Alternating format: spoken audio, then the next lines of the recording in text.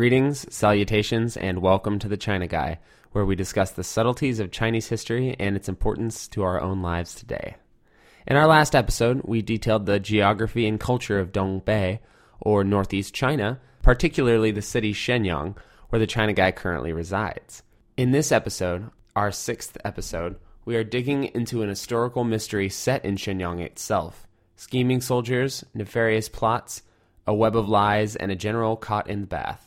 What's not to love? Let's get started. September 1931.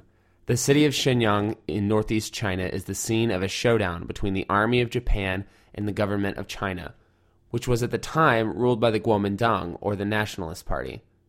The events that transpired on the night of September 18, 1931, would later become known as the Mukden Incident, and signaled the start of violent relations between Japan and China, 6 years before that violence would erupt into the Second World War.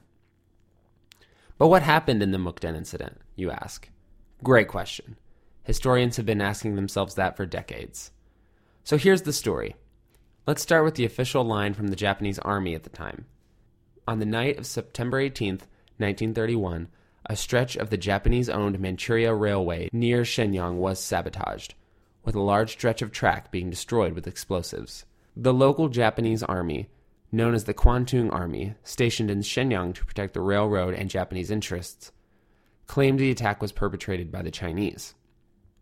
Acting in self-defense, the Kwantung Army immediately began occupation of the towns along the South Manchuria Railway, including Shenyang itself. Soon, this occupation was extended to the rest of Dongbei, or historical Manchuria, and Japanese control of northeast China was secured, setting the stage for a larger conflict between Japan and China in World War II. In 1932, in response to the confusion surrounding the Mukden Incident, the United Nations sent an envoy known as the Lytton Commission to Shenyang to investigate, yet with no concrete conclusions on the, quote, so-called incident. The commission could only restate the Japanese report with no comment on its validity. The commission also highlighted some interesting details of the incident, which call into question the Japanese story. Most importantly, the Japanese claimed that the Mukden Express passed without accident over the 31-inch gap in the track caused by the attack, which the commission proved to be patently impossible. In fact, it was recorded that the Mukden Express was standing in the Shenyang station at exactly 10:30 p.m., which is when the Japanese claim the railway to have been bombed.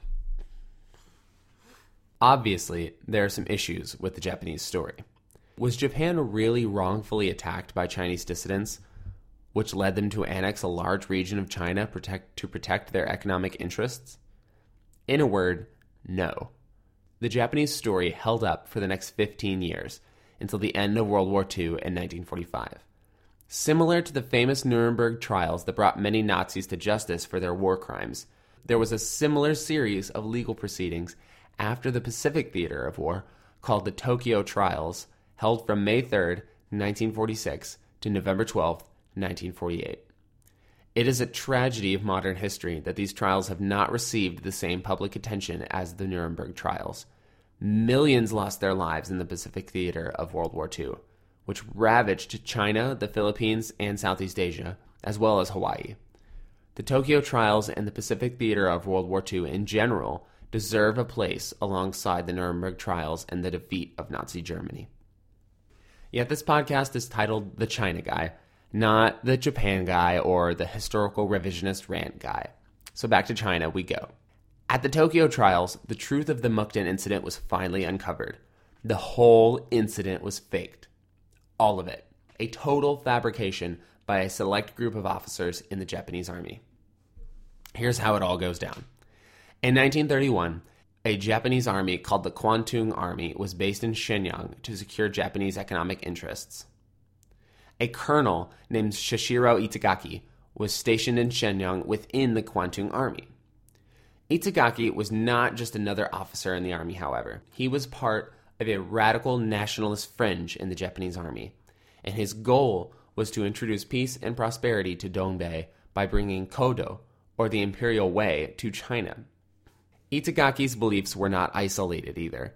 The Kwanzung Army was a known hotbed of this extreme Japanese nationalism, and other officers and army groups in the Japanese military also advocated these beliefs. The Japanese military was not a monolithic uniform organization. At all levels of leadership, it was filled with scheming, ultranationalism, and insubordination. Itagaki and the Kwanzung Army simply represented a phenomenon that touched all aspects of the Japanese military machine. This group of rebels in the Kwanzung Army had a plan to incite violence in Dongbei, and in September 1931, they began to put their plan in motion. Colonel Itagaki, the central conspirator himself, was scheduled to attend a political conference between the Japanese, the Chinese nationalist government, and local warlords in Shenyang. Yet Itagaki failed to appear at this meeting, leading the Japanese consul, Morito Morishima, to worry that something irregular was going on with the colonel. At the same time as the conference, the government in Tokyo received a cable from Shenyang reporting that a Kwanzung Company commander stationed in Fushun, about 30 miles away from Shenyang, claimed that he knew a political incident between the Japanese and Chinese was going to happen sometime that week. In a flurry of activity, the Japanese Minister of War ordered a functionary to go to Shenyang immediately to investigate and stop this incident from occurring at all costs. Unfortunately, the man he sent, Major General Yashitsugi Tatekawa, was not exactly qualified for the job. While his actual involvement is unclear, Tatekawa was later implicated in the Kwanzung Army plot, with his detractors claiming he was involved in the plot and had advanced knowledge of Itagaki's plans. So our inside man, Tatekawa, rushes off to Shenyang, going undercover as a plainclothes Japanese citizen. Apparently, the Dear Major General's disguise was imperfect because a Japanese man immediately recognized him on a train into Shenyang, and it was reported to Consul Morishima that Tatekawa was on his way to the city. Adding to the complexity of this labyrinthine plot, the Kwanzung conspirators, ignorant of Tatekawa's involvement in their plans, decided to distract the general with a night of drinking, gambling, and geishas. So on the night of September 18th, 1931, Tatekawa is partying with officers from the Kwanzung Army. In the midst of their revelry, 2 artillery shots are shot off near the city of Shenyang, and the crashing sound shakes up their impromptu party. At the same time, elsewhere in the city, Consul Morishima receives a call at 10:30 p.m., informing him that an explosion destroyed a section of track on the South Manchuria Railway outside of Shenyang. The Mukden Incident went off with a bang. It appears Morishima had his own suspicions about the perpetrators of the incident, as he immediately went to Itagaki's headquarters that night to discuss the night's events. Their meeting was unproductive, and one of Itagaki's co-conspirators, Major Hanaya, unsheathed his sword and claimed that if Consul Morishima insisted on interfering with the structure of military command, he must be ready to pay the consequences.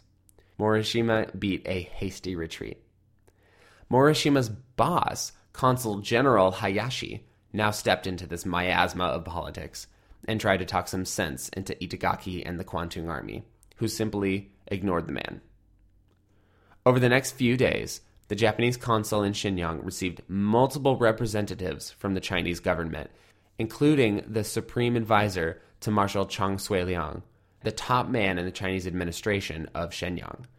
The Chinese repeatedly told the Japanese consulate that the Chinese were making no resistance to the Japanese or their investigation into the incident, and practically begged the Japanese to stop the violent occupation of the railroad towns and try to resolve the issue diplomatically. This moment reiterates the disconnect between the civilian government of Japan and its military. Throughout the Mukden Incident, the Japanese military appears to act entirely independently of the civilian administration, even threatening civil servants with violence. All the way until the end of World War II, the Japanese military had a mind of its own and often bent the civilian government to its own aims or simply ignored it. In the case of the Mukden Incident, the Japanese army claimed to be cutting the Chinese melon, which is a lovely metaphor that both describes the way they sought to simultaneously divide and exploit China. All of the Chinese appeals for peace were communicated to the Kwanzung Army, and all of them were soundly ignored.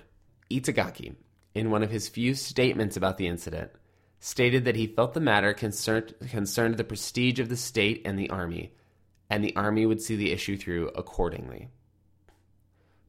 Quickly, news reached the Kwantung Army commander, Lieutenant General Shigeru Honjo, in Port Arthur, an important military base on the coast south of Shenyang. Honjo was, hilariously, in the bath when news of the attack was brought to him.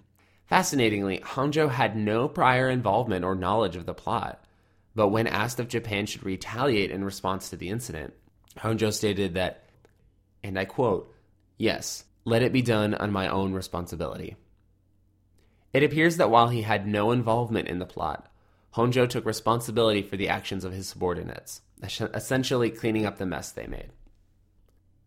In the days and weeks following the incident, while the Japanese army invaded and occupied more and more of Dongbei, Consul General Hayashi began to put together the pieces. He said, quote, "Putting this and that together, it is considered that the recent incident was wholly an action planned by the army." And wholly planned it was indeed.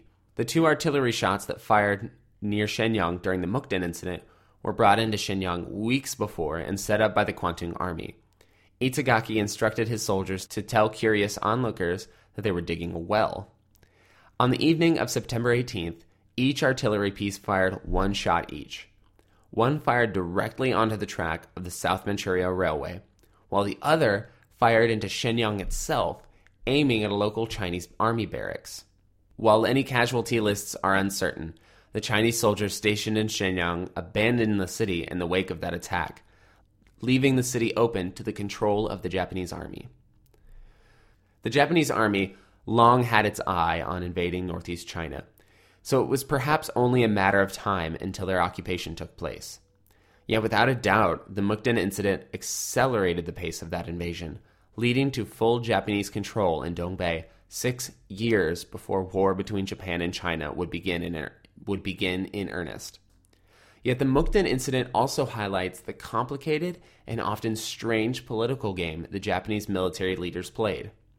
So often as human beings, we view other cultures as uniform and monolithic. This is perhaps even more common when we consider Japan, a nation that often appears monochromatic and prone to conformity to outsiders. Yet, like all humans throughout history, there was nuance in the Japanese military machine. Jealousies and rivalries were often the order of the day, instead of a Confucian ideal of piety and respect. In this way, we can see this aspect of Japanese history in its true light, not covered in a blanket of stereotypes and misinformation, but filled with human stories. Thank you again for listening to The China Guy. Goodbye, and 再见.